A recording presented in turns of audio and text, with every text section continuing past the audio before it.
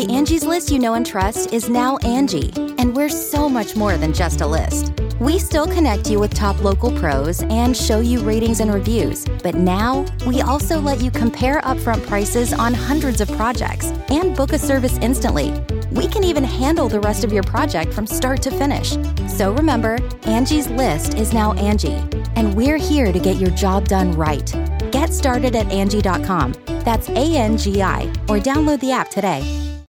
This episode is brought to you by Shopify. Whether you're selling a little or a lot, Shopify helps you do your thing, however you cha-ching. From the launch your online shop stage, all the way to the we just hit 1 million orders stage. No matter what stage you're in, Shopify's there to help you grow. Sign up for a $1 per month trial period at shopify.com/special offer, all lowercase. That's shopify.com/special offer. What's going on, guys? Welcome to the Upper Hand Fantasy Podcast. This is Faraz Siddiqui. I'm at Upper Hand Fantasy on Instagram. Joey Volpe at fantasy.football.analyst. What's going on, brother? Feels like deja vu. I don't know why. Yeah, no, we were having technical difficulties. I think we're good. But yeah, man, I was glad to be back. Thank you for holding it down last week. We're basically going through all of the divisions in the NFL. We're going through all the fantasy relevant players over the past 5 weeks. This is our 6th week doing divisions. We have a couple of weeks left. It seems a little bit timely that we're doing the NFC West this week, given the unfortunate news of Cam Akers' season-ending Achilles injury before the season even starts, which absolutely sucks. And we'll definitely get to that. That was yesterday, and I guess, moving on, this is a good time overall for football fans because training camp has begun for 2 teams, for the Cowboys and for the Steelers. The Bucs start on Saturday, and then the rest of the NFL starts next Tuesday of next week. So it's a good time right now. Hard Knocks is around the corner, and when Hard Knocks is on TV, the preseason is coming on TV. We are, that's when, our juices start flowing, especially when it comes to fantasy. The drafts start happening, and I'm just excited, man. Yeah, and we got the Fantasy Expo coming up too, which if a lot of people aren't aware of, this is the first year. Is this the first year they're doing it? Or maybe they did it a while ago and because of COVID last year? I don't know. Yeah, I'm pretty sure this is not the first time they're doing it. There was a different one that was in Texas. Yeah, I've been to that one. That was a different one. But I think there was one in Canton, Ohio before this one. It might not have been last year, obviously, because of COVID. But before that, I think there was something going on because I did see some guys on Twitter talk about it. But I mean, if you guys are happen to be in the Canton area, the weekend of, the August 13th, I think that's the weekend that we're going to be in Ohio. In Canton, near the Hall of Fame, for the Fantasy Football Conference. I think the conference is only like $10 to join, as just if you want to just come through and hang out with all the fantasy football analysts and all that kind of stuff. And they have some events, and it's gonna be fun. So we're definitely excited about that. Me and Joey are going to be there, for sure. So just getting into training camp, since training camp has begun. A couple players have been put on the PUP list to start training camp. That's Amari Cooper, Saquon Barkley, another one. This happens, every year where players are put on the PUP in the beginning of training camp. Usually, nothing to worry about. This is just about limiting their reps to start camp. Amari Cooper, Mike McCarthy said that he doesn't have any concerns there. And with Saquon, this was somewhat expected with him coming off the ACL. They just want to kind of limit his reps in the beginning of camp. And, I would only start to worry a little bit if this is mid-August, past the second preseason game, and we're still looking at these guys on the PUP, physically unable to perform, which means that they're not doing anything in camp. So you just want to keep an eye out. But for the most part, I'm still drafting these two as if they were completely healthy, to be honest with you. So we're going into, the NFC West this week. Joey and Alex from Fresh Fantasy Podcast, they held it down last week while I was off in Madrid with my wife.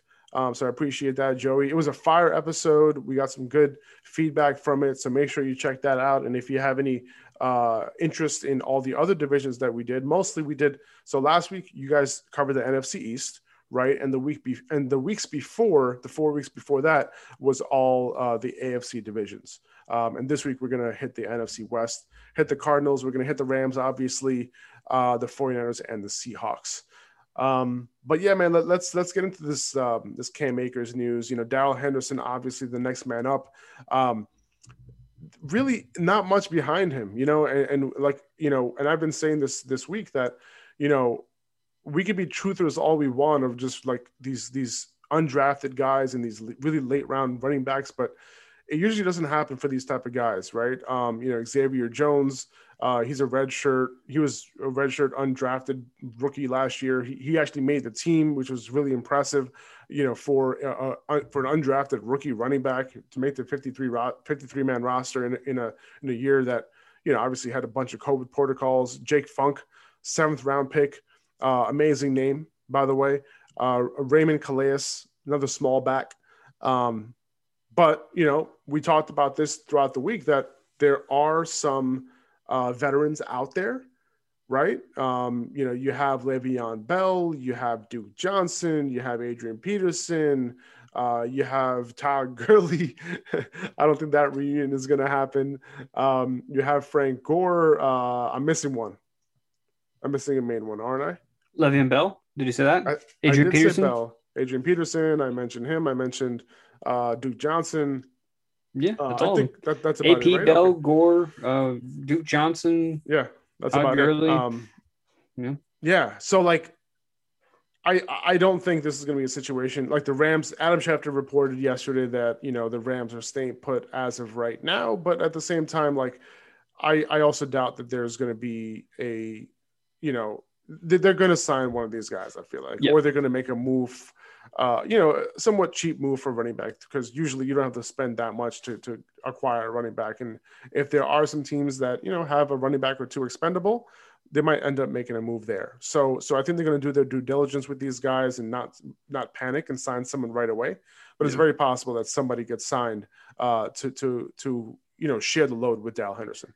Exactly. And I don't expect, I mean, the Rams right now with Matt Stafford and that defense last year, they're in a position to make a Super Bowl run, right?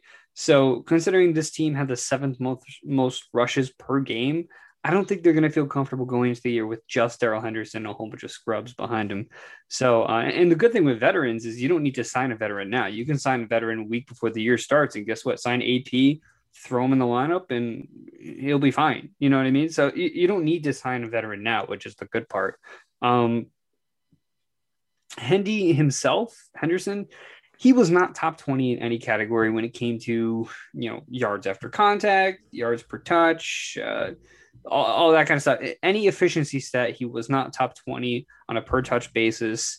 He didn't stand out last year. The only time he did stand out was when he got a whole bunch of carries or touches or whatever it might be, which right now looks like it might be the case. But like we said, I think AP, Bell, Gore, or whoever is going to find themselves in this backfield.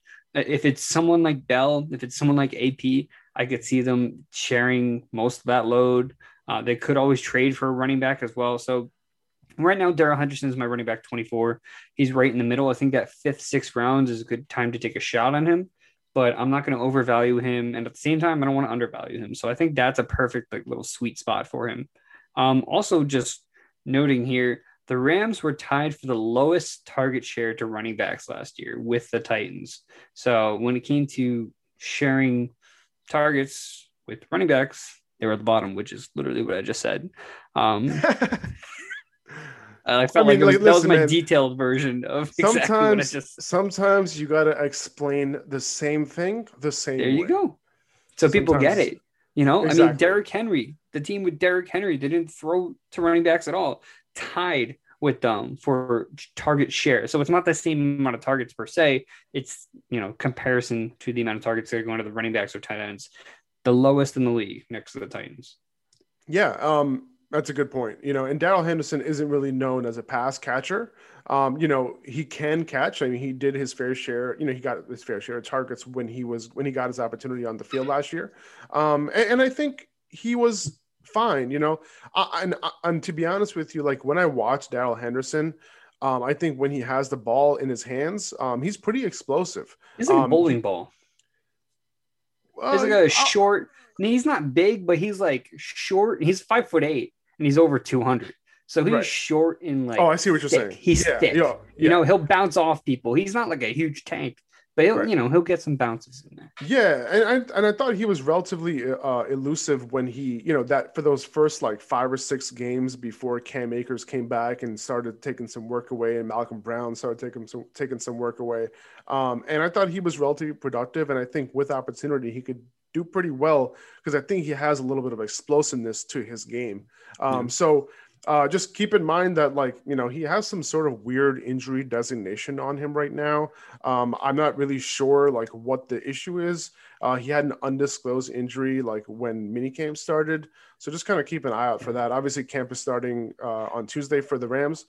So we'll obviously get an idea of whether he's participating or not. I'm calling it a 0% chance they go into the season without signing someone at that point, because if he has any sort of injury right now, and if they think it might have any risk during the season, they are not starting week 1 with Xavier Jones, Raymond Calais, and any of these guys. So I'll call it now. There's a 0% chance they add no one to this backfield. And I'd also say there's about a 2% chance that guy's Todd Gurley, because that did not end well between the Rams and Gurley. And at this point, they're not going to give him any more money because they made that mistake last time.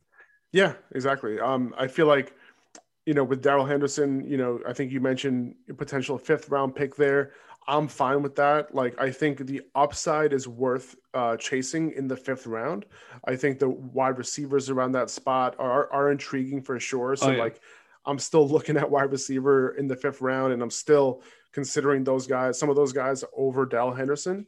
But if I needed RB2, right, and I just went crazy and didn't draft an RB2 until round 5, he's definitely somebody I'll be looking at, because when I want to get an RB2 that late, I need to find somebody who has potential RB1 upset, and I do think that Darrell Henderson, with opportunity, does have RB1 upside, obviously depending on who they sign.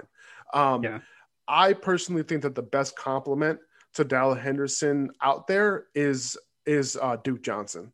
I think Duke Johnson, with his pass catching ability and his super underrated ability in the run game, I think their styles complement each other, and I think that they bring in somebody who complements Darrell Henderson in the pass game. Maybe Darrell Henderson taking the majority of work on early downs, with Duke Johnson filling in a little bit on early downs and taking the majority of passing situations. And that's where Cam Akers was the man, because I think that he was going to be the main guy in both of those situations. So it really is really unfortunate for Cam Akers, because he was on the verge of getting amazing opportunity and having a breakout season on a really good team with Matthew Stafford and an upgrade, for that entire team, and potentially making it in the playoffs. And like you said, potential Super Bowl run. Right. So it does suck. Now, as we get closer to the season, Darrell Henderson's price is going to be more and more expensive, especially if they don't sign somebody. Right. But like you said, Joey, they can easily sign somebody right before the season starts, right? We saw it with Clyde Edwards-Helaire last year. We were obviously weren't expecting that to happen, in week 6, right? And with then Ronald Jones, Leonard Fournette. We saw it the year before, even I think it was it Damian Williams, right? They pulled a similar move back then also. So Leonard Fournette with Ronald Jones, right? These type of things happen. And we have to kind of be aware that they can. So what I would do is, if you're targeting Darrell Henderson in your draft, I would say okay, what's the most I'm willing to spend on Darrell Henderson, knowing that one of these free agents are going to land there. That's kind of what I would do. And listen, upside can pay off. It's possible that they sign somebody just to kind of spell him, and he still gets 65% of snaps, which in this offense would be amazing. Yeah. Okay. And I do want to add, though, I don't necessarily think Duke Johnson would be the best compliment here, because I don't think this is the team that needs a designated third down guy. I mentioned before they had the lowest target share to running backs right next to the Titans. And I think, like you said before, Darrell Henderson is capable. So I think they could just kind of pair him next to maybe like an Adrian Peterson, someone, a veteran who wants to be in a Super Bowl winning squad, who is also capable as a pass catcher. Just have both these guys throw out there. Whoever happens to be the pass catcher is the pass catcher. They have Robert Woods, they have Cooper Kupp, they have all of these other guys. So that's just my thoughts on that. Just want to yeah. I mean, I guess it has to. I mean, like those kind of stats for me, like has a lot to do with personnel too, sure. Right? Like they didn't really have anybody last year who was like an amazing pass catcher, and they had 3 guys, who were rotating in. Like their main long down and distance guy last year was Malcolm Brown. Like, are they really going to design plays around Malcolm Brown? Like Todd Gurley a couple of years ago, he had 87 targets, 81 targets, right? Like those type of seasons. So like, and that's with Sean McVay. So if they have a guy, listen, Sean McVay is one of the best guys who designs these screens and these sure. type of plays, like, in space. Like he's that guy you want. So, if they're willing to get Darrell Henderson in space, if they want somebody who, if they have plans for somebody who, needs to be involved in the passing game. Listen, Malcolm Brown isn't there anymore, right? So they don't have that long down distance guy. And they were okay letting Malcolm Brown go because they had Cam Akers. Now that hole they don't have anybody to fill that role right now, which is why I think that somebody like Duke Johnson could potentially be there. And that's why I also think Le'Veon Bell, who's also a really good pass catcher, can, have that veteran presence and do something to help Darrell Henderson out, with his, which is not his core competency, honestly. Sure. Okay. But yeah, so since we're talking about the Rams, let's talk about the rest of this team. Obviously, Matt Stafford, I think, he brings an element, a huge upgrade, honestly, between him and Jared Goff. A lot of people look at their stats and look at how similar they are, but Jared Goff played under Sean McVay. Sean McVay is the mastermind of this offense, right? And when you pair, a quarterback with Sean McVay and they don't light it up, that means that quarterback is likely just an average quarterback, right? And Jared Goff, his 2018 season, I think it was, or 19 season, I think it was 19, where he just he had like a 35 touchdown season or whatever it was. And I don't credit Jared Goff on that one. I'm sorry, I don't. It's unfortunately like this is all scheming stuff up, like Robert Woods and Cooper Kupp, and these guys are schemed up, man. Like Cooper Kupp can't play on the outside, but like he has one of the best roles in the NFL where he constantly gets open, playing against linebackers and safeties all day long. Robert Woods, same thing. They bunch these guys up, and like these, it's very hard to defend these plays. Now Matt Stafford coming in, who's had not decent success in complete shit situations in Detroit throughout his career. Yeah, he had Megatron for a while, but that's it. Like it doesn't mean that like he was supposed to have 45 touchdown seasons, right? He came close to 40, right? Like, but now that he's with a coach who is, who knows what he's doing, this is a completely different situation. And I feel like the sky's the limit for Matt Stafford. How do you feel about the Rams, potentially passing the ball more now that Cam Akers, won't be playing for them in 2021? I don't think they really have much of a choice. I think that's kind of the direction they have to lean with this team. I had always thought this was going to be a run-heavy team. But again, as you mentioned, with Cam Akers gone, Matt Stafford is going to have to do a little more of the work. They're going to have to get a little more of the return on him. He could easily be a top 10 quarterback. They got a decent O-line. They got great weapons. They got Robert Woods. They got Cooper Kupp, as you mentioned. So, yeah, I mean, Matt Stafford is – I don't think Matt Stafford is a guy, especially without the rushing upside, that's going to light it up like Patrick Mahomes. And he's not a guy who's going to get, like, over 500 yards on the ground and 6 rushing touchdowns. I don't think he's that type of guy. But he could easily be top 10. So I don't want to say he has – top 5 or top 6 upside, but I will say that, in the top 10 is 100% possible and probably likely.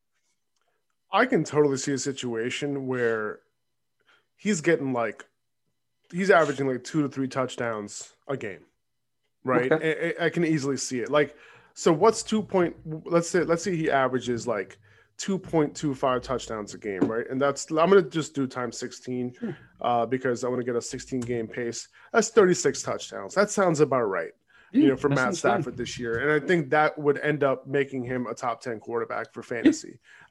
He might rush in one, right? Right. So that's kind of how I view his situation. And I think that's kind of the floor, to be honest with you, because he has the weapons, he has the scheme, he has the talent. And now they might have to lean on him a little bit more. He's somebody who I am likely aiming for now more than I was before. And I don't think his price is going to be increasing because of this news. I'm just fine. Just to kind of get an idea of where his ADP is right now, I think it's still in the 10th round or so. Let's see. No. Wow. Okay. 8th round still. So people are really bullish on Matt Stafford this year. I'm not sure if I would go that far to draft them before the 10th. I like to draft my quarterbacks in the double-digit rounds. So I might not end up going there, to be honest with you. Yeah, and, I think I like Matt Stafford. I think he's going to be great. But as I said, I don't think he's going to be elite. Right. I just don't think he's that type of quarterback, and he doesn't have a Travis Kelce. He doesn't have a Tyreek Hill. He's got Robert Woods and Cooper Kupp, which is great. It's fantastic, but he doesn't have anyone who's going to take this offense over the edge. So yeah, I think when you're looking at some of these late round quarterbacks, I want that league winning guy. I want that, okay, who is the Josh Allen this year? The Lamar Jackson 2 years ago. Who is that guy? And I think I'd rather go in other directions, like Joe Burrow. If he plays really, really well, he has a chance to be that elite quarterback. We don't know. We haven't seen his exact ceiling yet.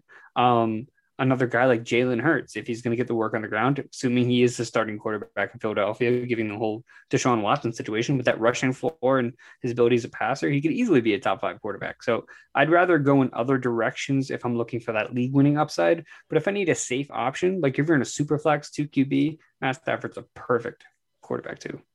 Yeah, Jalen Hurts is being taken after him, but Matt Stafford is being drafted as the quarterback 10.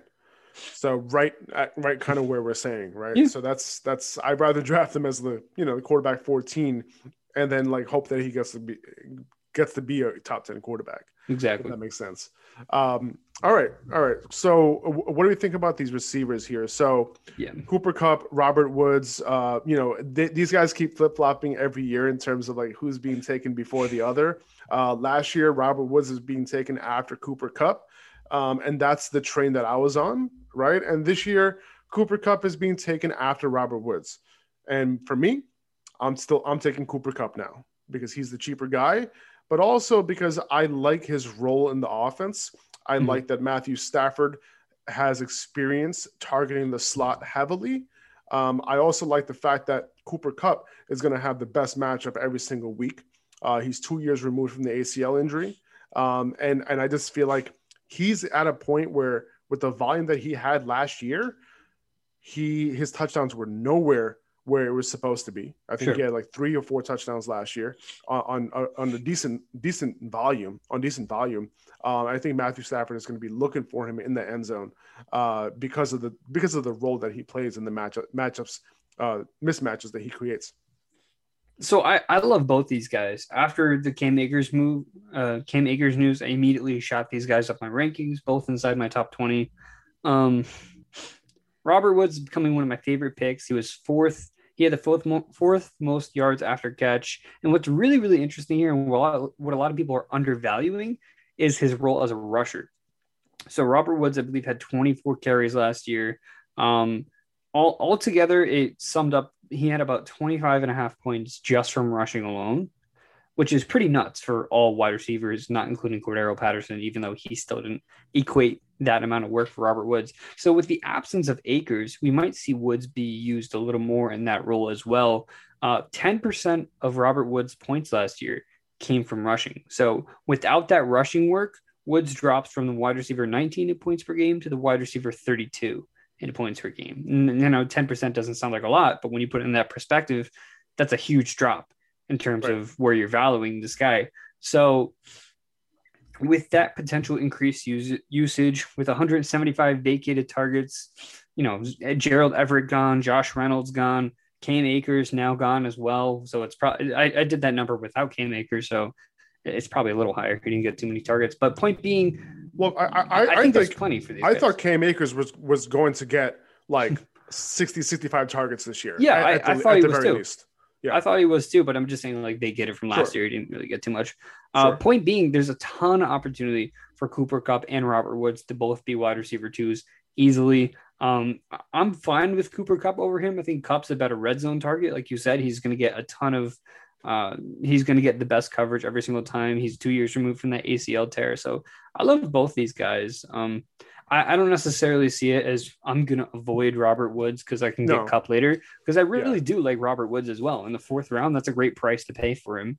It really depends on who's on the board for me. Like, he's being drafted like a little bit too close to CeeDee Lamb, right? For my taste, like CeeDee Lamb's being drafted as a wide receiver 15, Woods as the 17, right? And then you have Tyler Lockett being taken 3 spots after Robert. We'll Woods. Talk about Lockett later. We will talk about Lockett later, and it's going to be interesting to see because, like, spoiler alert, I'm taking Lockett over Woods as well. But I like Lockett a lot more.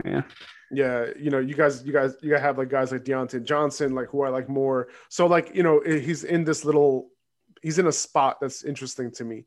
Like Cooper Kupp, he's being taken, several like around the Deontay Johnson range, right? Sure. And that's the range where like I'd rather take Deontay, but like Cooper Kupp is right there for me. So I'm just more comfortable with that price. Like if both of these guys were back to back, like in the 5th round, then I have a real decision to make there. You know what I mean? But just because Kupp is just like a full round cheaper, that's why I kind of lean towards potentially aiming for Kupp, if I'm going to aim for one of these guys. So the fact that Gerald Everett isn't on the Rams anymore, obviously we'll talk about Gerald Everett a little bit later because he's on the Seahawks now. Do you have any faith? Oh, you know what? Before I go to Tyler Higbee, but I just want to mention Deshaun Jackson, is on the Rams. Oh yeah, that's right. They still have Van Jefferson. They drafted Tutu Atwell. I don't think Tutu Atwell is going to be fantasy relevant. Deshaun Jackson, do you think that he's in for like a couple games at the beginning of the season and he'll just like pop off for like 50-yard touchdown? No, that's not going to be the beginning of the season. It's going to be week 7. It's going to be one throw, and then he's going to hurt his hamstring on the way down. But he'll get that touchdown. If you start him in DFS that week, you'll be happy. All right, you heard it here first. Week 7, start Deshaun Jackson. Week 7. Oh, I got to write this down somewhere. I'm curious. He's going to be $3,700 on DraftKings. Just throw him in your flex spot. You can tell the future. It's true. Yeah. But yeah, Tyler Higbee. So the Rams, played a lot of 12 personnel. Last season, they had Tyler Higbee, they had Gerald Everett. They did not, have that legit 3 wide receiver set, that they had the years before that. They played a lot of 11 personnel. That was one of the reasons why I liked Robert Woods over Cooper Kupp last year. And now going into next season, the fact that, they don't have that 2 tight end system anymore, right? Gerald Everett's gone, right? Now they have Robert Woods, they have Cooper Kupp, they have Van Jefferson is somebody that they want to play a lot as well. So I do think that they're going to go a lot more towards 11 personnel. And these guys have talked about it already, that's the move that they're likely going to make going into the season. So I personally think that Tyler Higbee is going to be on the field a lot. He's not going to have to share the tight end load as much.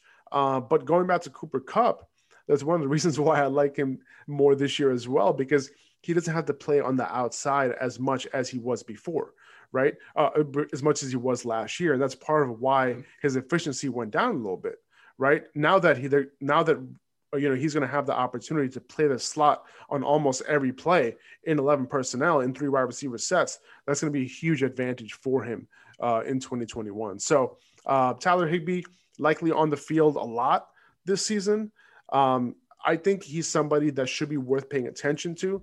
I think that the fact that he's still going relatively late, like he's not going, super. He's not. I don't think he's going before the 10th round right now, is he? Who, Tyler Higbee? No, he's not.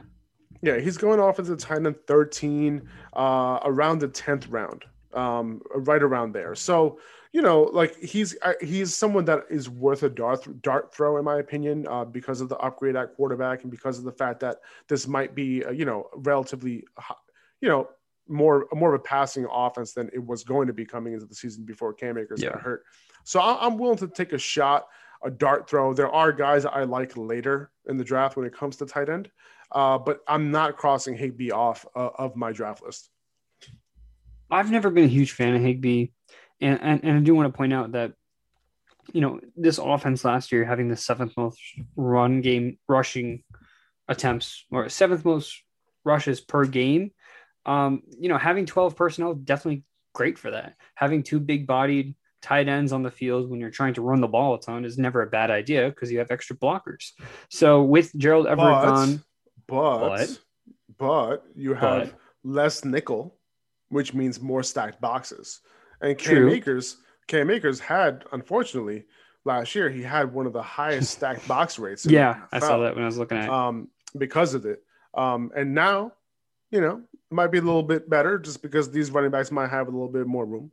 But I'm sorry, I digress. Go ahead. No, absolutely. And I think if you're able to play it, if you do 12 personnel more than, if it's not like every single time you run, you just put two tight ends on the field. If you have actual plays designed with two tight ends, then you can kind of draw off some of that stacked box. But yeah, good point. But overall, I'm not huge on Tyler Higbee as a player. I don't think he's this stud athlete. I think Gerald Everett was the better tight end there.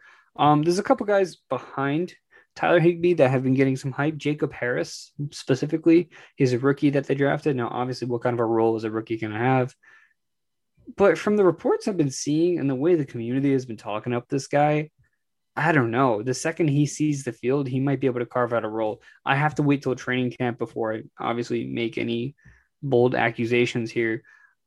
But I wouldn't be surprised if this is a shared role come the middle of the season. Bryson Hopkins is a guy they drafted last year who they also like a lot too. So I just don't think this is a situation. We're going to talk about the 49ers later, but I just don't think that Higbee is the type of guy that's going to establish himself and command that number one role. I don't think he's talented enough. And we'll talk about the 49ers backfield, which is why I brought that up.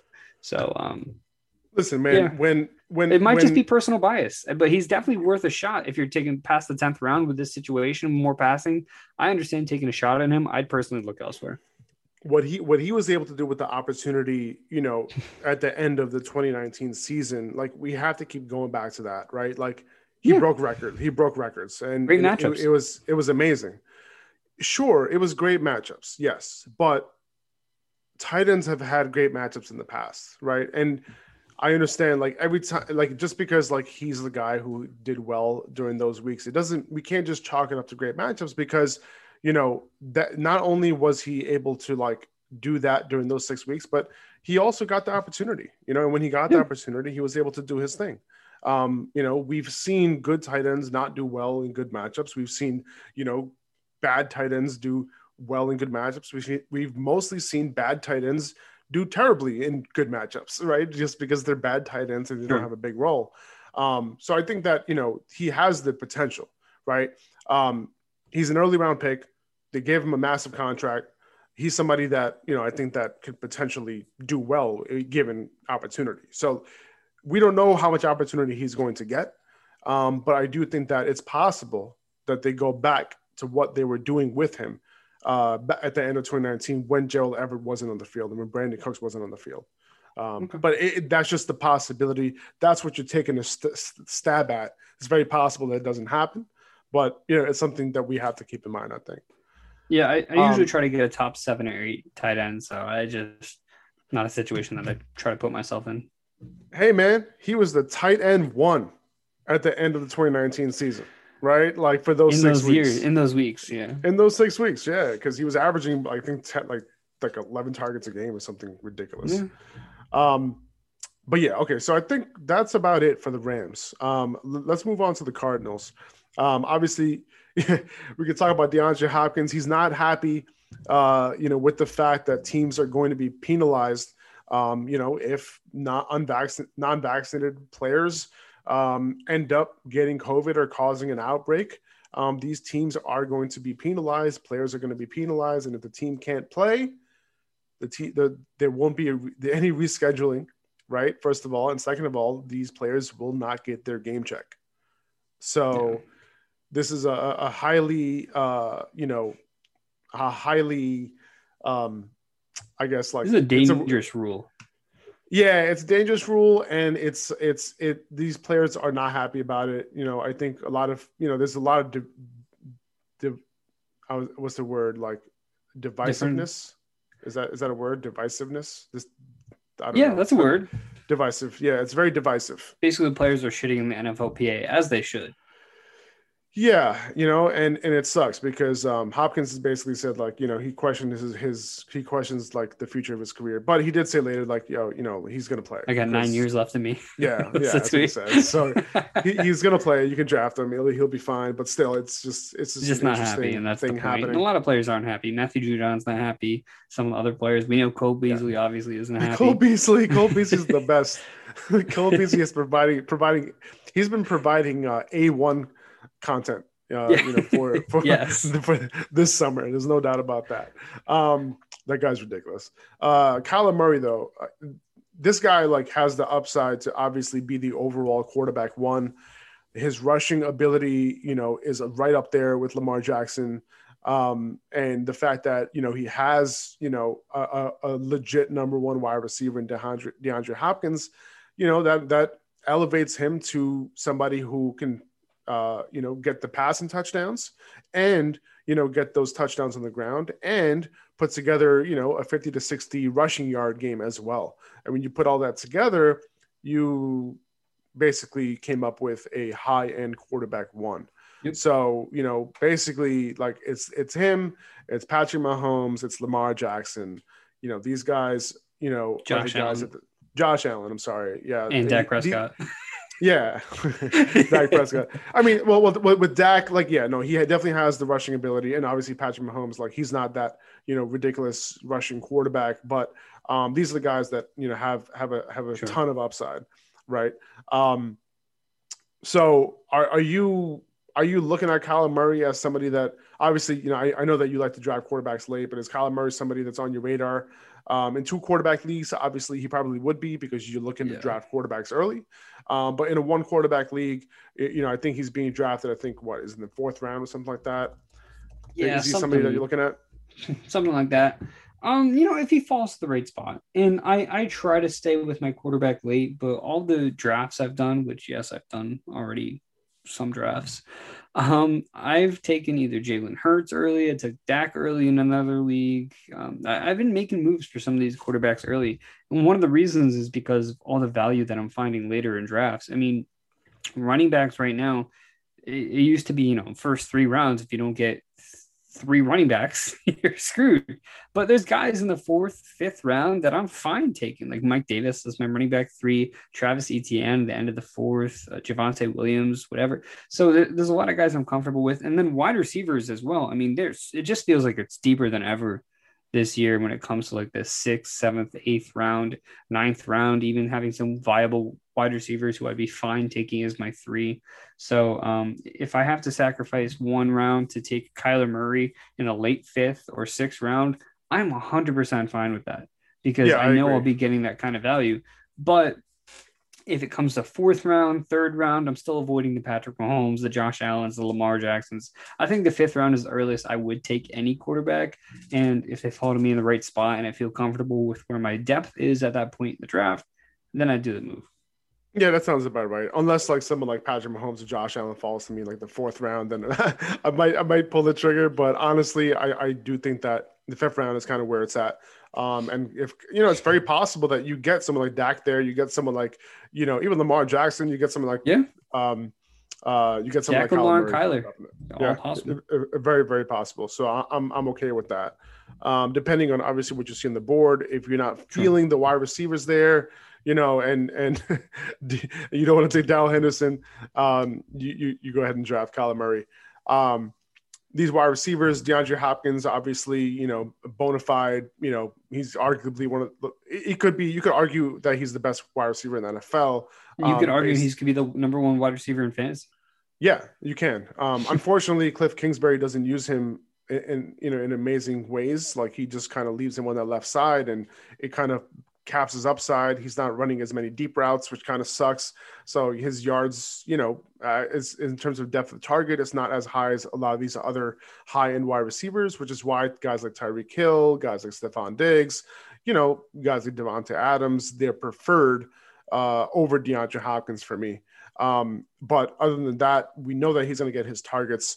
In his first year with the Cardinals, he absolutely killed it, and he was getting the targets, and him and Kyler had a great connection from the beginning. Even though that he had a limited route tree, and he only played on the left side, Kyler Murray did his thing. With DeAndre Hopkins. So going into the second year in the system, more rapport. I think DeAndre Hopkins, can do what he did last year and even better. Honestly, I think he's a very, very safe wide receiver one. Going next season. I think when you mentioned about the route tree is really the only thing holding him back, because if they use DeAndre Hopkins as they should use DeAndre Hopkins, he's very much in that conversation with Diggs and Tyreek Hill and Devonta Adams. Yeah. And I think it's possible that they do. And I think if you're playing the ADP game, right, if you can get DeAndre Hopkins in the mid-second as opposed to taking Stephon Diggs or Tyreek Hill in the first, that could be a huge difference in what running back they were able to get at that point. So I think that's the route I'd rather go. I'd rather pass on a Tyreek Hill or Diggs at the end of the first. And then maybe if I want to take a wide receiver in the second round, I can get DeAndre Hopkins when it comes back to me. So that's definitely the route I'm looking to take. Yeah. And I look at like Hopkins as like a touchdown guy, right? Yeah. In 2017 and he had 3 seasons with 10 plus touchdowns in 2015. And he had shit quarterbacks for most of his career. I know, dude. Seriously. In 2017 and 2018, he had 13, 11 touchdowns. And then in 2019, he had 7 touchdowns. And last year, he only had 6 touchdowns. Dude, so call me crazy. If the Cardinals don't make the playoffs this year, is Cliff Kingsbury on the hot seat? I kind of think he already is on the hot seat. And that's my point of like, he's going to use DeAndre Hopkins, right? There's no way he doesn't go into the season. He's like, all right, let's just throw him on the left side again. He had 160 targets last year, right? 1,400 yards, but only 6 touchdowns. That number right there is going to go up this year. So, he's a touchdown guy. 6 touchdowns does not correlate with 160 targets, especially with somebody like with DeAndre Hopkins' skill set. So I expect that number to go up this year. I'm expecting a 10 touchdown season from DeAndre. Even like his yards might go down, but those touchdowns are definitely going up. And did year 2 in COVID stunt Kyler's growth as a passer as well? There you go. Who knows? There you go. Welcome to Narrative Street. So AJ Green behind DeAndre Hopkins, Christian Kirk. I think this is DeAndre Hopkins' team right here. He's obviously the leader of that pack. As they say, alphas eat first. So AJ Green, Christian Kirk come second. I don't think that AJ Green still has it in him. He's old now and he's not effective. I think he still thinks he's good based on the tantrums that he threw last year. He was complaining about the fact that they're not targeting him last year, and you can see it on the field, right? And we've heard, what was going on, on the sidelines. But guys like, the other wide receivers in Cincinnati were able to perform, but AJ Green couldn't, right? So I still think that Christian Kirk is the number 2 on this offense. But the way that Cliff Kingsbury has been like talking about them, he's been kind of referring to AJ Green as the 2, and they signed him to an $8 million contract. Which is amazing. I'm really surprised because I'm really curious to see like what other teams were offering AJ Green, honestly. But yeah, I'm a Christian Kirk fan. I like Christian Kirk, and I think that he might be very underrated. Like right now, like Christian Kirk, let me see where Christian Kirk is going in drafts. He is going as the 190th player off the board. So he used to be taken as the wide receiver 77. And no Larry as of right now. No Larry as of right now. And I don't think Larry's coming back personally. But Christian Kirk, wide receiver 77. Give me Christian Kirk. Okay. Like he's definitely somebody I'll be looking at to pick up off of waivers, after week 1, because, in a regular league, he's not being drafted. I don't think he's the guy that I'll be making my 16th or 17th round pick on. But he's definitely a guy that I'll be starring, right, in my free, when you're looking at waiver wire, the guys that you have in your favorites list. He'll be on the watch list. On the watch list. There you go. Like he's definitely going to be on the watch list for me because I think he could pop off. We saw those games last year, right? Before Christian Kirk got hurt, he had a run where he was catching those deep balls and he was doing his thing on efficiency, not on target volume, but on efficiency. And I'm okay with that with a guy who's being, drafted as the wide receiver 77. I personally think the only benefit for a guy like AJ Green is the fact that he's going to be number 2 coverage for the first time in his career. More than likely, right? So if he's healthy and he's seeing number 2 coverage, I think that's the only way he makes some sort of resurgence. Imagine 5 years ago talking about DeAndre Hopkins on one side, AJ Green on one side. That just sounds nuts to say out loud. Unfortunately, now it doesn't sound. Fortunately, now it doesn't sound as nuts because we'd all be freaking out. But overall, I think taking that 16th round pick, I think he might be worth a stab. Why not? AJ Green? AJ Green. The fact that you can get him with your 16th round, and because of what he did throughout his career, I know the chances of a resurgence is very, very small, but there is still a chance there, right? And if you want guys in the 16th round with upside, that's a guy who could have killer upside. And imagine if DeAndre Hopkins gets hurt, right? Like who takes over as the alpha? Is Christian Kirk really an alpha as this team? He hasn't proved to be an alpha. AJ Green has that. An alpha. Well, at this point, he may not be, but at this point, he might best be suited to be that guy, right? It sounds crazy, and I'm not targeting AJ Green by any means, but at the same time, like, why not take a shot on the upside? The one guy in this wide receiver group that I find myself being drawn to is Rondale Moore. I don't know how much of a role he's going to have as a rookie, but again, it's just the unknown of like they picked him in the 2nd round. A lot of people thought he might have been a late 1st rounder based on his ability as a slot receiver. I don't know, man. I just not too. It's kind of messy. It's kind of a messy situation. I'm fine with taking a shot at any of these guys. I'd rather take a shot on Rondale Moore than AJ Green. I'd rather take a shot on. I understand Christian that, Kirk and that's where I've been leaning. I Green. haven't been taking AJ Green in any of my drafts, but other than the Scott Fishbowl, which I got him like ridiculously late. But I don't know, man. This wide receiver group. DeAndre Hopkins. Yeah, that's it. Okay. We probably didn't need to spend all that. DeAndre Hopkins and Max Williams. Those are the 2 guys that you got to go for. Max Williams is their starting tight end. And we're going to move on to the 49ers. We didn't talk about the backfield, though. Oh, we didn't. It's very important. It is very important. Yeah. James Conner, Chase Edmonds. They have Jonathan Ward behind them, Eno Benjamin behind them. Listen, man, like I don't understand what people think is going to happen in this backfield in terms of like a lot of people don't believe in Chase Edmonds, and that's fine, right? But what do people think is going to happen if James Conner gets hurt again? Like, what is going to happen, right? Mm-hmm. Like, are they just going to sign someone off the street and play them over Chase Edmonds? Are they going to just bring up Eno Benjamin, somebody who's the same exact size as Chase Edmonds with less skill, and bring him above him? Like, what are they going to do? They're going to play Chase Edmonds. Like, this guy is going to be on the field. He's going to play like 65% of snaps, at least, if that happens. So Chase Edmonds was like 5th in the NFL last year in terms of, fantasy points per opportunity. So if he's going to get opportunity, he's going to do his thing. He can be a poor man's Austin Eckler, get like 6 to 8 targets a game, maybe, get like, 10 carries a game, something like that. It could happen, and 65% of the snaps is like all he needs to be successful. Last season, he was 4th or 5th in targets to the running back position, and he played less than 50% of snaps. Mm-hmm. So I'm fine, spending like a 6th round draft pick on someone like Chase Edmonds because, as like an RB3 or someone like that, because like, I think it's good depth. I think that he'll have value out the gate. Now, I didn't even talk about James Conner when James Conner was healthy.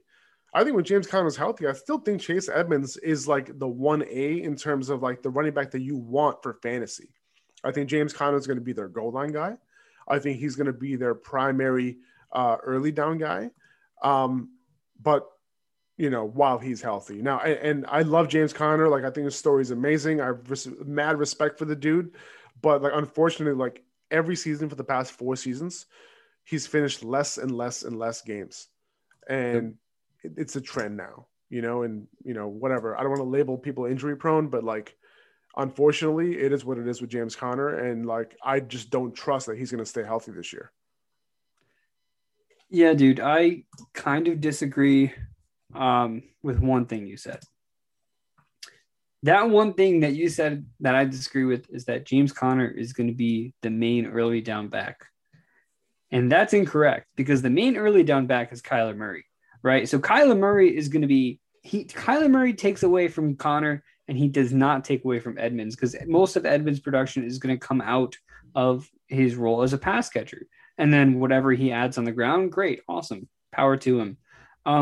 Edmonds saw I believe it was the 6th least amount of stacked boxes, just because whenever he was on the field, the approach wasn't, okay, stack the box. The approach was, all right, back up, let's go check out these receivers. So when he does rush, he has a chance to be really efficient, and he had the 7th most yards per touch. He had the 6th most routes, the 3rd most from the slot out of all receivers, 6th most total targets, only 2 drops the entire year. It's without a doubt, Chase Edmonds is the pass catcher here. And then when it comes to rushing, I think he'll be efficient with whatever carries he gets. James Conner is going to get a lot of early rushing opportunities taken away by Kyler. He's going to get a lot of goal line opportunities taken away by Kyler. But Edmonds is going to be 3rd in line when it comes to the goal line. He had 1 goal line carried last year. Kenyon Drake had 19. When you look at Kenyon Drake compared to James Conner, Kenyon Drake's way up there compared to Conner. Conner got signed to a $1.7 million contract. Kenyon Drake had a $10 million contract last year, $8 or $10 million contract. Conner can't stay healthy. He wasn't added to this team to be the main guy like a lot of people think. He was added to be a complement and be a power back that Edmonds is not. So will Conner get a touchdown or 2? Look at. Who do you think is going to have more rushing attempts per game to start the season? Kenyon Drake or Chase Edmonds? Kenyon Drake or Chase Edmonds? Oh, sorry. I'm sorry. I meant Chase Edmonds or James Conner in week 1. That's tough, because I feel like during training camp, Conner currently nursing a hamstring. Okay. Let's say Conner makes it. Conner makes it through training camp. Week 1. Wow. Okay. That's fucked up, man. That's tough. And that's tough. And the fact that I can't give a straight, and I want to say Conner based on how I think their roles might be, but week 1, It could easily be Edmonds. I don't think there's a situation where every single week Conner's guaranteed to get more carries than Edmonds. I think it's going to depend on game script, who's going to be in the field more. And like I said, Kyler Murray, he's going to take away more of the early down than, he's going to take away from Edmonds when he's on the field. Yeah, so, I mean, listen, Kenyon Drake, he had games last year, with 6. Look, okay, let's look at Kenyon Drake's game log real quick in games that he played more than 50% of snaps. He had a ton of carries. He was averaging 16 attempts a game, right? Yeah. And he had games where he had 1, 2, 3, 4, 5, 6, 7 games with 18 or more carries, right? Do I think that they brought in James Conner to be Kenyon Drake? No, I don't, because I don't think that they think that he can handle that role, right? They're paying the guy they're paying the guy like $2 million a year for less than $2 million for 1 year. Yeah, exactly. So this is not that situation. I do think that they trust Chase Edmonds. The Cardinals did not draft a running back this year. Okay, they did not address that position. So I do think that they're going into the season, like you said, trusting Chase Edmonds. That he is capable of shouldering some type of load here. And I do think that straight off the bat, Chase Edmonds is going to be playing more snaps than he played last year. And I think that there's room for Edmonds to potentially be a legit RB2. And he has low-end RB1 upside because of the fact that if Edmonds if Conner for some reason gets hurt, throughout at some point in the season, Edmonds is going to get a ton of opportunity. We saw it twice with Cliff Kingsbury giving Edmonds like 30 opportunities in games where like the early down back or the starter, missed, had to miss like a game, right? So I'm perfectly fine taking Edmonds where he's going right now. So like, just to kind of get a good gauge of where he's going, let me just look up, exactly where. 5th round. Is he going to 5th round? I think that's good value in PPR. Yeah, I think 12 team. I'm seeing like 5-6 turns, so like, which isn't bad, honestly. That's awesome. Like, and a lot of people, I see it right there. Yeah, I see the 5th round as well. So it really depends. Like, it depends on your league. A lot of people are going to be staying away from Chase Edmonds. A lot of people might not trust the situation or understand the situation. A lot of people still believe in James Conner for whatever reason, and I think that Edmonds has a real opportunity to potentially slip in a lot of drafts. I don't think people are going to be reaching for him, but I do think that there is a potential for him to slip and for you to grab him. Absolutely. I'll be targeting. Yeah, I think so. And that goes to mention, like I mentioned before, about the running backs that are available in the 5th, 4th round, Mike Davis, Myles Gaskin, and then throw in Chase Edmonds to that conversation. I think that's a good call out right there. Those 3 guys, getting those guys after the Kareem 4th Hunt, round. If you need to. Yep. Exactly. Okay, let's move on to the 49ers. Trey Lance drafted early. The 49ers surprised everybody. Everyone thought it was either going to be Mac Jones or Justin Fields. I lost $100, dude. It ended up being Trey Lance. Jimmy G is fighting for his right to be an NFL quarterback right now. He's not really fighting to be a 49er. Good for Jimmy. Starting quarterback, but he's fighting to be an NFL quarterback somewhere, and he's going to be trying to show out in training camp and preseason so that other teams can see what he can do. Maybe another team can make a move for him. Texans, hopefully. Yeah, maybe. But Trey Lance, he's going to be their guy. Who knows who's going to start week 1? We don't know, but Trey Lance is going to start at some point this year, most likely. Yeah. And that can potentially be, as soon as week 1. Trey Lance is somebody who has rushing upside. A lot of his production in college, rushing production was designs. But at the same time, like, we know he has the ability. We know that he has the ability to tuck it and run. In the NFL as a rookie, you might end up doing that more often than you want. Right. So like, it's very possible that he racks up like a legitimate number of rushing yards in his rookie year. Trey Lance is definitely somebody who I'm looking at the top of dynasty rookie drafts.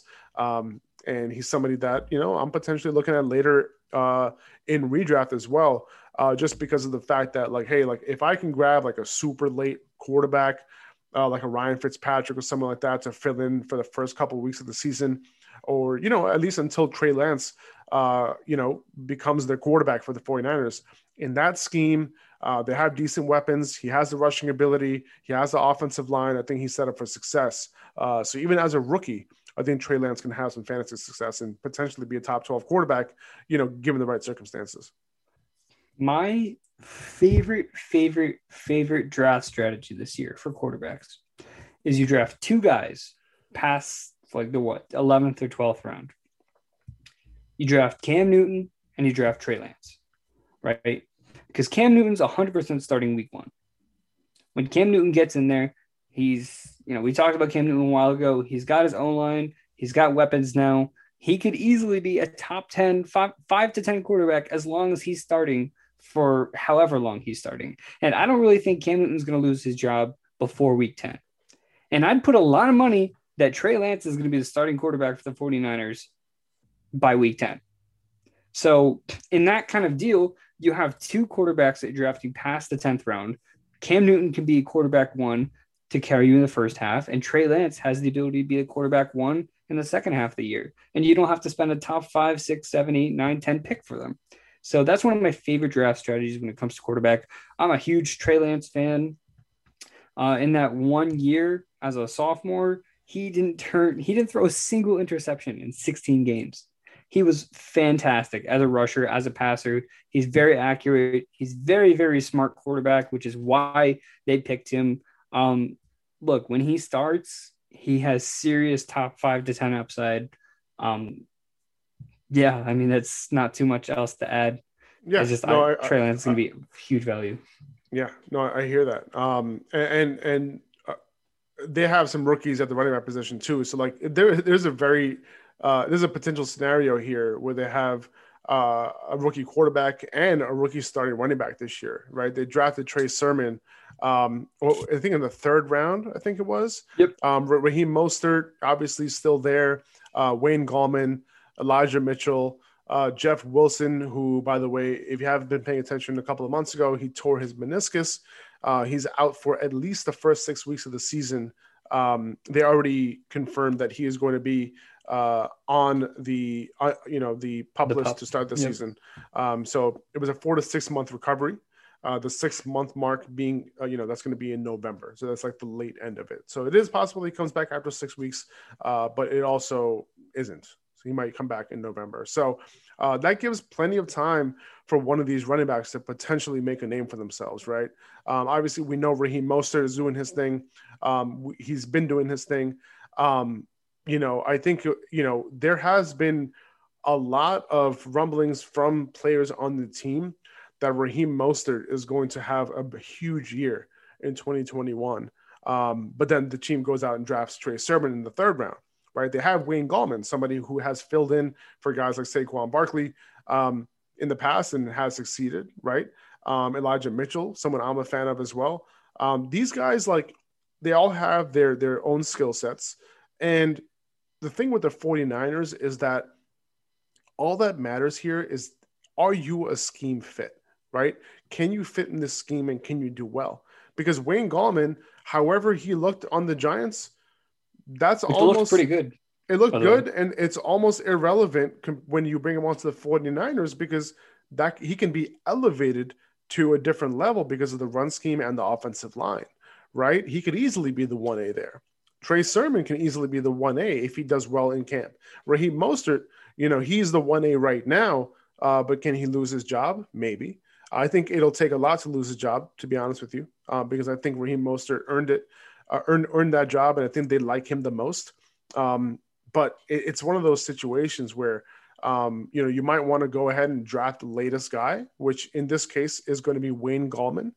I think Wayne Gallman is probably the best bet late in drafts, him over Elijah Mitchell right now in terms of grabbing like the latest 49er running back just to see like, hey, who's going to be the guy in week one? There might be a situation where we're surprised like we always are in terms of like, who is going to be that guy, right? Now, we are not making a bet on who the 1A is going to be if there's a 1B and a 1C, right? The bet that we want to make is if they like a guy so much that he could potentially get 15-plus touches every single week. Now, will that happen with all these running backs in this backfield? I don't know. It's possible that it doesn't happen. But I don't buy into the fact that Kyle Shanahan is a committee guy. I think that if he has the right guy, if he has a versatile back, if he has somebody who he thinks can handle 15 to 20 touches a game, I think he will do it. But it's just a matter of him having that guy. And if he doesn't have that guy, he's not going to do it, and he's going to be a rotation. But there is upside for one of these guys to be that guy. And if there is somebody on this team getting 15 to 20 touches, that back is going to be a fantasy star. What's your take on this backfield? I have a question before I continue. Sure. Do you like soup? I like chicken noodle soup. I like broccoli cheddar soup. I like it. I like thick broccoli cheddar soup. Mm-hmm. You can't make soupy broccoli cheddar soup. You know what I mean? Do you know what I mean? Like, do you like broccoli cheddar soup or not really? Aren't you lactose intolerant? I am. You are. So you don't like that shit. Okay. But do you like alphabet soup? I do not. I never liked it. Even normally I do, but I fucking hate it in this situation because that's the 49ers backfield. We got alphabet soup. We got the running back 1A, B, C, D, E, F, G, H. Look, okay, ready? Raheem Mostert, call him the A, call him the B, call him the C, whatever you want. Trey Sermon, talk about Wayne Gallman, Jeff Wilson whenever he comes back from the physically unable to perform list. Elijah Mitchell, don't forget about JaMychal Hasty, who they liked last year. Don't forget about Kyle Juszczyk, who has led this team in targets per game over the last couple of years before Jerick McKinnon got there. Don't forget about Trey Lance. He had 169 rush attempts in 16 games last year in college, or in that 1 year in college. That's 10 rushes a game. that takes away a ton of opportunity from this backfield. So I just don't understand a situation where any of these running backs really just make a name for themselves. If they're startable, it's going to be a week where they're on your bench because you're not going to trust them because they just burned you last week. Or, the opposite way. You're not going to start them because they haven't done anything. Oh, look, Wayne Gallman had a big week. Okay, maybe Wayne Gallman's the guy. Next week, oh, look, Trey Sermon had a week. Maybe he's the guy. The only situation I would ever draft a San Francisco 49ers running back is in best ball because I don't have to make that decision. And I think that's actually a really, really good move in best ball because one of these guys is going to be relevant week to week or at least a week at a time. And then rather than guessing, I mean, you can draft the entire 49ers running back roster in your best ball league and just go with it, right? Imagine how cool of an idea that would be. So one point I want to make about Raheem Mostert is that keep in mind who he couldn't fend off in terms of competition, right? Yeah, Folsom. He could never get the full workload, right? Like he would get like 15, 17 touches here and there, right? And obviously he has some injury issues as well. But, he never got like 75% of snaps, right? And, he still had Tevin Coleman lingering, right? He still had Jet McKinnon lingering. If he couldn't beat those guys out, I don't think he has the upside to be that 17 to 20 touch And I don't guy. think any of these guys do. I don't think any of these guys do. So let me finish. So like he doesn't have that. I think that data is already out there that he's not going to be that guy. Can he be valuable as the 1A if he plays the same role as he played last year and the year before? Yeah, I think so. But he doesn't have like that ridiculous upside on a week-to-week basis. Sure. But for a season-long basis, I don't think he has that upside. Now, Trey Sermon, listen, I don't want to pay Trey Sermon's price in redraft. Okay. Trey Sermon right now is going 10th round, in the eighth round right now. Yeah, it in my opinion, it's too high just because of what you said, the alphabet soup, right? But if there's a guy who absolutely kills it in training camp, it's very possible that Trey Sermon becomes a 15 to 20 touch back. It's very possible if Kyle Shanahan thinks that he can handle it, right? I don't think that there's a world where Kyle Shanahan thinks like, nope, I'm only going committee, no matter how good a back looks to me, right? If Trey Sermon, I know you're not a fan of Trey Sermon, but sure, I'm not talking about that aspect of it. I'm talking about the possibility that one of these backs can emerge as being so much better than all the other backs that is a possibility. And that's the point I want to make. You're just overall in terms of coaches playing committees, right? And then getting new running backs. When they get new running backs, I just want to make it aware. I want to make people aware that there is always that possibility that there is a running back that stands out more than any of the other running backs, and they have the ability to carry the load. I'm not drafting Trey Sermon that way, but I'm just saying that this might not be a situation where we're seeing the 1A, the 1B, the 1C, 1D every single week. I disagree because I feel like there's such a small margin for error. And I agree, Kyle Shanahan doesn't want to be a committee guy, but I think he's the purest form of a hot hand approach. And I think that's what makes this backfield so good. You're going to put in Trey Sermon for 5 carries. If he doesn't do enough of those 5 carries, you're going to throw someone else in. And guess what? If that next guy comes in and kills it, he's going to stay in the game. And then in that scenario, he has his best back on the field that day. And then Wayne Gallman is the star of the show that day. He'll get 20 touches, 15 touches, whatever it needs to be. But the margin for error is so small that, like, if Trey Sermon goes in and as a rookie, maybe he misses a block or maybe he doesn't hit that hole. And I don't think Trey Sermon's a good running back. So he misses one hole, misses one block, next guy in the field, that guy kills it. All right, opportunity gone. On to the next week. And maybe in a year or two where a lot of these guys are free agents, and if Trey Sermon has proved enough that they're ready to give him that type of role, then I'll say, okay, I'll change my mind and I'll do that. But I think that kind of hot hand approach where on a day by day, a touch by touch basis, they have the best running back on the field at all time is what truly makes this one of the best backfields in the NFL. The fact that they have all these guys, whoever's having the best day that day is going to carry this team. Right. And that's the approach they've used for a while. And the margin for error is so small. And considering all these other guys just look like superstars in this backfield, even if one guy sticks out, two other guys could stick out. And it's really just about the day. And I don't want to make that bet on a week-to-week basis. I'm not touching any of these guys unless it comes to best ball. And that's just how I feel about this backfield. I agree. Yeah. Kyle Shanahan doesn't want, like, he's not just, if Trey Sermon's in there killing it, he's like, fuck, I have to run a committee, come off the field, let me throw another guy in. That's not the way he's thinking, you know? It's a hot hand. And that's not how he did it with Devonta Freeman and Tevin Coleman, right? Devonta Freeman was that guy for him when he was on the Falcons. Sure. And Tevin Coleman was the change of pace guy, was the guy in the passing game, and he was able to make that work. But Devonta Freeman was his workhorse, right? So he does have it in him. It's just a matter of, is he going to have that guy that he trusts to play in all those type of situations, right? And if he does, it might not be a hot hand approach, right? I'm just saying that possibility of that not happening is out there. That's all I'm saying. Yep. Because of the fact that they have new running backs this year. Alphabet soup. Let's move on. Brandon Ayuk, Deebo Samuel, those are the two main guys. Richie James, Mohamed Sanu. Those, the names behind Ayuk, the names behind Ayuk and Deebo Samuel don't matter too much. But Brandon Ayuk, like if you follow Matt Harmon's reception perception, yep. He was surprised, and I was surprised also looking at that article. Obviously, when Brandon Ayuk was coming out, like I gave comps of Odell Beckham Jr. in terms of like play style and ability in terms of contested catches and just like the way that he plays. But the another thing that seems to be in common between these two guys is the route running, right? And the fact that Ayuk was able to win so well against good cornerbacks in the NFL in year one as a rookie. Matt Harmon was impressed. Obviously, he has a ton of data in terms of like this success rate at which wide receivers win in man, against zone, in press coverage, and Ayuk like killed it last year as a rookie.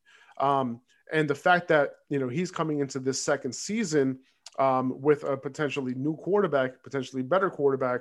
This kind of makes me look at this situation as like, all right, well, Ayuk is the new number one in San Francisco over Deebo Samuel. And the way they used Deebo last year was super interesting. It was all around the line of scrimmage. His depth of target was super low. Not something that's interesting, but Deebo, he's a really good player, right? And he's going to be fantasy relevant. It's just like the games might not be there every single week for Deebo, and they use him in a very different type of way. You can look at Robert Woods, how they use Robert Woods in terms of rushing and end arounds and stuff like that. Running back, RB, what is it? The FG, whatever you want to call it. Yeah, I think it's F, right? Yeah. Add Deebo to the alphabet soup. Yeah. So got it. I'm so mad. I just made your point. But yeah, like he's not that guy. But I think that that Ayuk is going to be their X receiver next year. Ayuk is going to be their X receiver next year. He's going to be their number one, and he's going to be targeted down the field a lot more than Deebo is going to be. And I think he's going to end up getting more targets per game as well. So I think Ayuk is flying a little under the radar for going into next year. He is going in the 6th round as the wide receiver 25. And honestly, like I'm okay with that price. I am. Like I think I'm fine there. Like if he's available in the 6th round, middle of the 6th round, something like that, I think he's the perfect target. And I'm perfectly willing to make the bet on the talent, on his ability to separate. And he had a pretty damn good rookie year too with opportunity. Yeah, and what is this notion that just because George Kittle is back, that Brandon Ayuk can't do anything? Well, everybody's been saying that, like, like all the games that Ayuk was good in, Kittle wasn't on the field, and what's his name wasn't on the field either. Deebo wasn't on the field either. I'm just like, no, like it's just that Ayuk is a baller. Like that's what ended up happening. He's just a good player.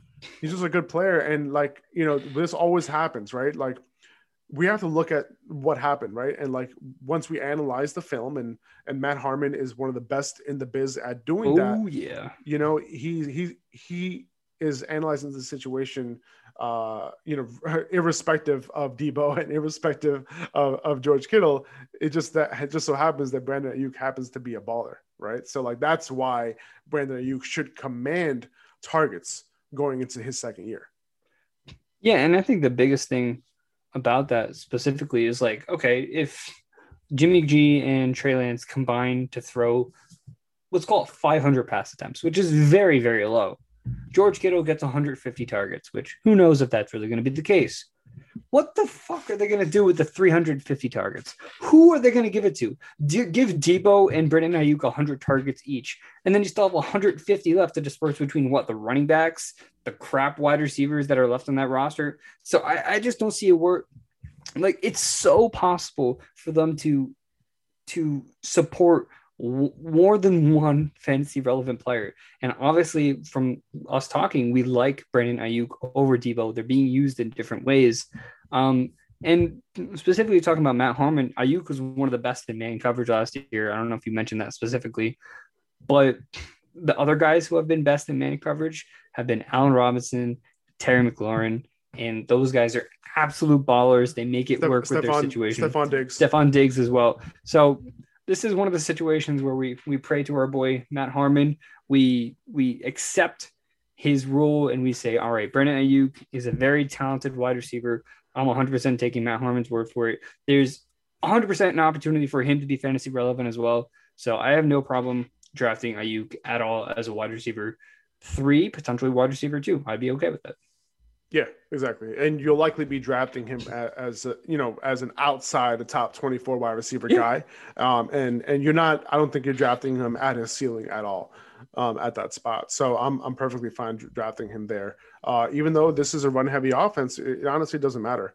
I'd rather take the alpha in this type of offense, in a creative offense like this, then just rest on the fact that this is a run heavy offense. It doesn't matter. They're going to pass the ball.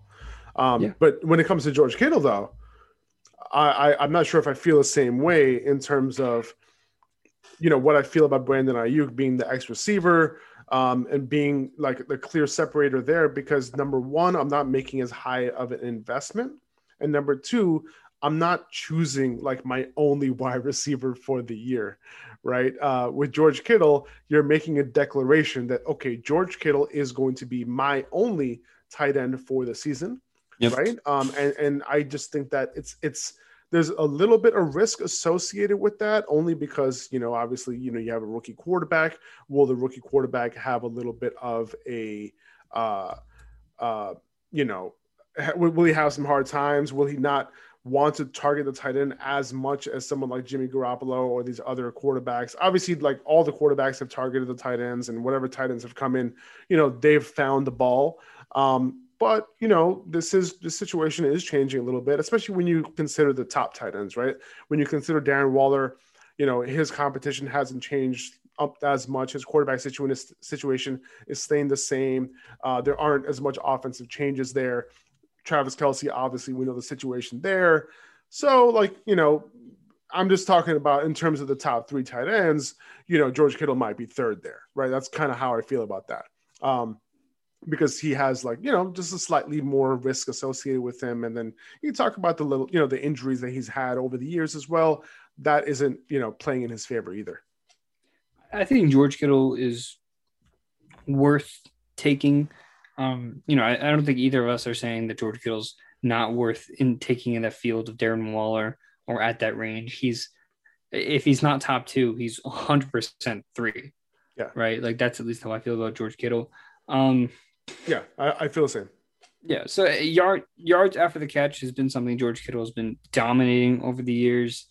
Obviously, we didn't get to see too much of it last year, but look, he's just such a super talented player. He's a superstar in this team. Superstars make superstar plays, so I have no problem taking him in the end of the third if I'm able to get him at that point. If you're able to get him, because he's being drafted at the near the 2-3 turn right now. But that's what it would take for me to pick a tight end that early. It would take Darren Waller or George Kittle falling to the end of the third, and that's just where I would feel the most comfortable taking them, because then I could, double back and get a player in the beginning of the fourth and still feel comfortable about taking guys in that range. So that's what it would take for me to draft a guy like Kittle. Yeah, no, I hear you. Okay, I think that's enough on Kittle. And just so you guys know, Ross Dwelley is still his backup. we know that, like, if Kittle gets hurt, the other tight ends have come in and kind of stepped up as streamers. Hi, Jordan Reed. Yeah, Jordan Reed is gone. Okay, let's move on to the Seahawks. So there was an article by The Athletic that just came out a couple days ago that kind of just talked about Shane Waldron's offense a little bit, kind of put together all of the quotes from different players about it and all that. And Russell Wilson called this new offense, quote unquote, super complex. DK Metcalf called it, quote unquote, intricate. Tyler Lockett called Shane Waldron, quote unquote, brilliant. And this is what I'm hearing, right? Like, so words I would not use to describe Brian Schottenheimer's offense. Yeah, literally. Right? Yes, that's exactly what I was. As you were reading that, I'm like, well, this is the opposite of Schottenheimer. Right. And by the way, I feel like those are like sarcastic answers too. Brilliant. Hey, look, let Russell throw. Brilliant. And he was the sorry. No, it's okay. Take your time. He was the and if you don't know, like Brian Schottenheimer was the former offensive coordinator for the Seahawks, just in case you didn't know what we were talking about. But Lockett also said he already identified some notable differences between this scheme and his last scheme, and one of them was, quote unquote, more freedom to be the receivers we can be, right? And DK Metcalf talked about this, on multiple podcasts where he said that teams figured us out, right? And Tyler Lockett went on to say that, teams basically, like, we were going deep on every play. They forced us to go short, and that was our downfall. And they couldn't adjust. And that's what I was saying too. So the word in the locker room is that it's going to be a high-paced offense as well. And this is news this is what we want to hear. Like, do not fade this offense in 2021. Like, don't think DK Metcalf is too expensive in drafts. Tyler Lockett is being underdrafted. Even Disley, like, he already said that this was going to be an up-tempo offense. Like, these clues are coming out and these players are talking about it. So just so you guys know, up-tempo offense, right? More plays, more fantasy points, right? That's just how it works. Okay. So, like, you have an elite quarterback in Russell Wilson, potentially unlocked. DK Metcalf, you saw what he was doing that first half of the season. He was like the wide receiver 1 or 2, whatever he was. He was killing it. He could do that again this year and maintain that pace throughout the season. I do think that he has the potential to be the overall wide receiver 1 this year. I really do. I still think he has that potential. Tyler Lockett, he's somebody who's being underdrafted right now based on the fact that he finished higher every single season that he played over the past 5 seasons, and he's being drafted under that this season. And I think that this is where his upside is going to shine, right? Finally. And he's one of those guys that, by the way, that Matt Harmon has highlighted over the years as being one of the best route runners and separators in the NFL. Oh, Harmon loves Lockett. Yeah. So this is potentially coming all together. Gerald Everett is somebody who played under Waldron, in LA with the Rams and Sean McVay. So it's just an offense that you want to target. I really think it is. And I don't think that we can put that label on this offense anymore and say, like, hey, like, they're going to do well in the first 8 weeks. But when it comes to the last, 7 weeks of the season or whatever it is, the second half of the season, they're not going to do well, and they're going to, like, sizzle off and all this kind of stuff. Like, I just don't believe that's going to be the case this year, or at least they have a much less chance of that happening. Yeah. I mean, everything you said, nail on the head. One of the things I do want to mention, talking about the plays that they might have this year, the Seahawks had 974 plays last year. That was the 11th least in the entire league. So for as high-powered as the offense as they can be, that's not what you want to see. You want to see more opportunities. You want to see more plays. Yeah, man. I mean, Tyler Lockett last year was even a top 10 wide receiver when it all came down to it in terms of fantasy. This is going to be a more balanced offense. We're not going to see such a heavy focus on the run game. And I think what's really going to be cool here is we might get a consistent Tyler Lockett. Tyler Lockett last year, he busted in 7 games. That's busting. I'm calling that under 10 points. That was 43.8% of his games. Almost half of his games, he was not startable. He still finished in the top 10. He had 3 games of 30 plus points, one of those being a 53-point game. So if we get a consistent version of that, I mean, how is that not worth a top 15, top 20 wide receiver pick? And he's being drafted outside of that arena right now. So Tyler Lockett, for the first time, because usually every year I'm against it. Usually every year I don't want to draft Tyler Lockett. I don't want to touch him. But in this offense, with this opportunity, give me Tyler Lockett all day as my wide receiver too. And they're not going to be as run heavy. Like in the beginning of last season, they're like, all right, we're going to be more pass heavy, and they did that, and they were, and it was fantastic when it happened. But what happened, right? Like they just straight up went run heavy when they couldn't figure it out anymore. Unfortunately, so that's basically what happened. The defenses caught on, and I think now they're going to be more creative. Like I said, all the players are buying in. It seems like Tyler Lockett said, like I knew exactly who we were hiring when we hired him. You know, so like he was on board from the beginning, and I'm happy. Because I just like seeing good football too, you know, and I'm excited to see this offense. I'm excited for Russell Wilson because he can potentially, you know, he has the ability to finish as the quarterback one, you know, and he has that type of ability. And I think he's super underrated, but unfortunately he's been a little capped. I really do think so. And I think, you know, he's being drafted in the 6th round right now.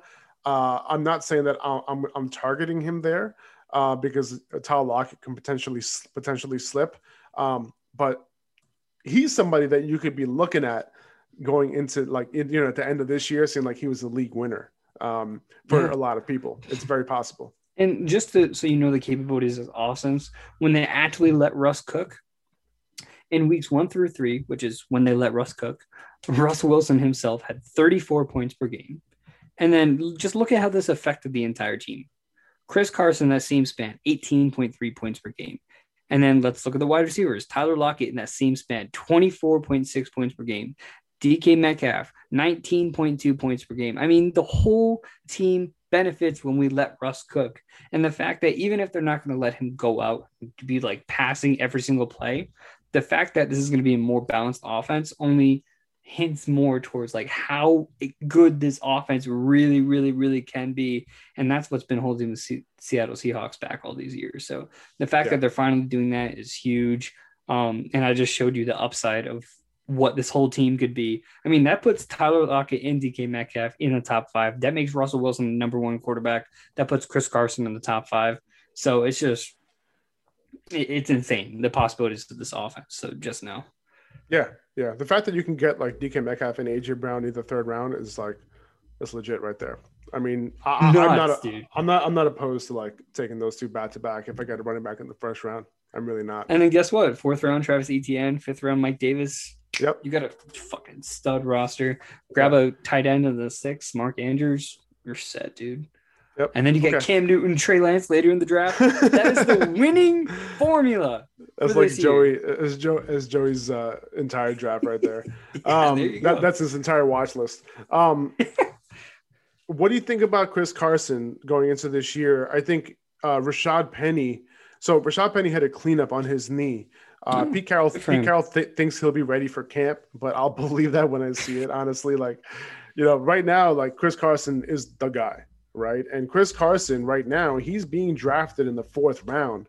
And I think he's somebody that, you know, I'm fine taking him in the 4th. Like if I need like an RB2 or something like that, I'm fine taking him there. I'm fine taking Mike Davis, like those guys. I'm happy taking those guys.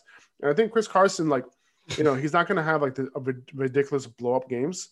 Right. But very I think safe running back too. He'll be like, I think he'll be relatively consistent, you know, get his like, you know, 18 touches a game, you know, 17 touches a game with like a touchdown, right? Like that's like a Chris Carson stat line right there. Hey, listen, like he's been involved in the pass game here and there. And in this offense, like I wouldn't be surprised if he gets, you know, a career high in targets if he's able to stay healthy. Yeah, dude, I'm on a very similar page. I like Chris Carson. Obviously, they're not going to lean on the run this year as much as they have in other years. I think what a lot of people aren't thinking about here is the fact that it seems like the last 2 or 3 years, the Seahawks have been in desperate zero running back depth mode. Yeah. I mean, they brought back the old squad. They had Marshawn Lynch. They had Robert Turbin coming back.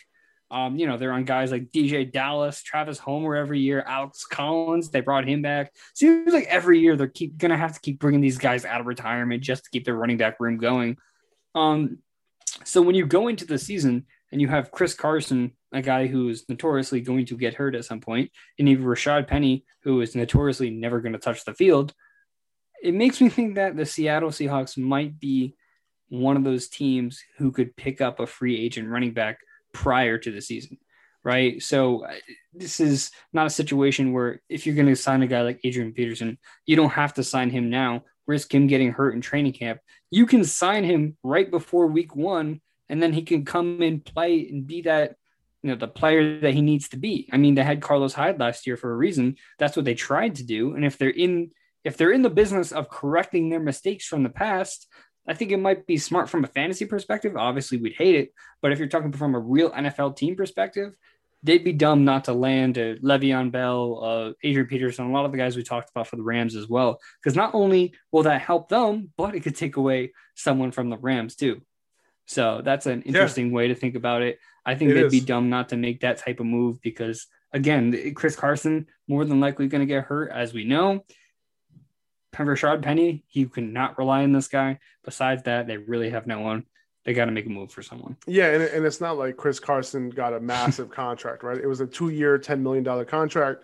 So, they can easily add somebody for like a veteran minimum or something like that. And add them. And that veteran may not even take away a bunch from Chris Carson either, right? Yeah. If they sign Adrian Peterson, Chris Carson's still going to be the running back one of this team without a question.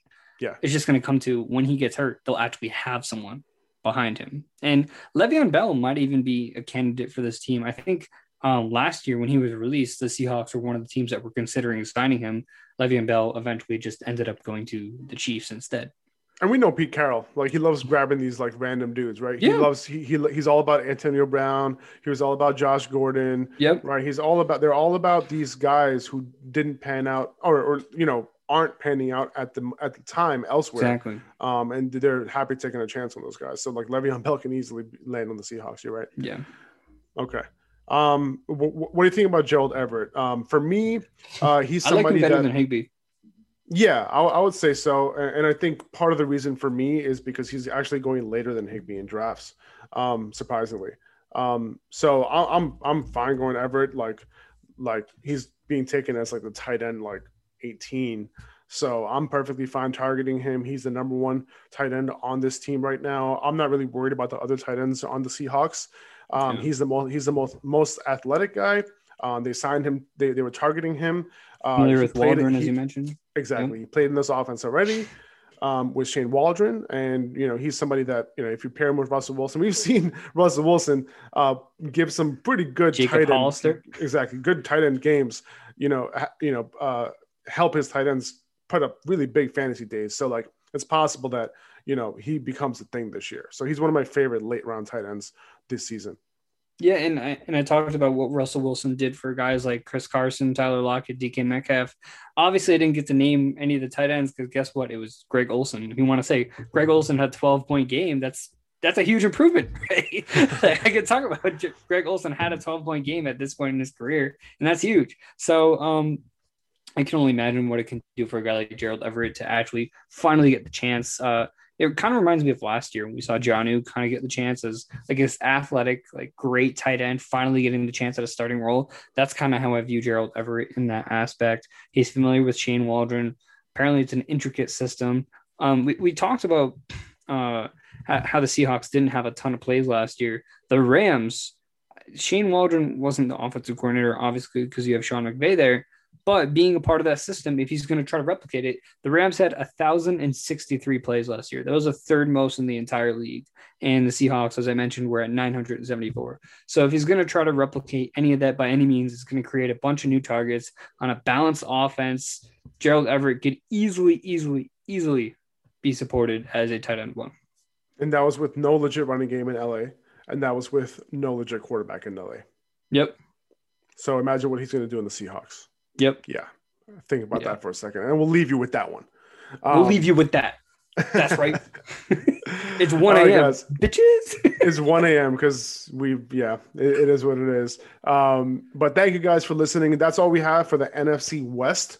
That was a pretty good episode. Like we hit some really very fantasy relevant players right there. Dude, was this like 2 hours? I don't know. It feels like it because it's late and I'm trying to go to sleep. So we appreciate you guys. Thank you for listening. Again, I am Faraz at Upper Hand Fantasy on Instagram. Joey's at fantasy.football.analyst on Instagram. If you don't already follow us, go check us out there. Send us a message, rate and review this podcast. That would mean the world for us because that'll just help more people find the podcast. If you can share the podcast, with some friends, league mates and stuff like that, that would be amazing. That would probably be the best thing that you could do for us. But we really appreciate you guys. Thank you. And we'll be back next week doing another division. And we'll see you guys then. Yeah. And NFC North. Very interesting division there as well. So hopefully that just like how this division worked out with Cam Akers getting hurt before, maybe we'll have some concrete Rodgers news before training camp. Oh, for next week. Ooh. Now you're talking. Okay. Now all right, guys, take it easy. Thanks for listening. We'll talk to you guys soon. Later. See you.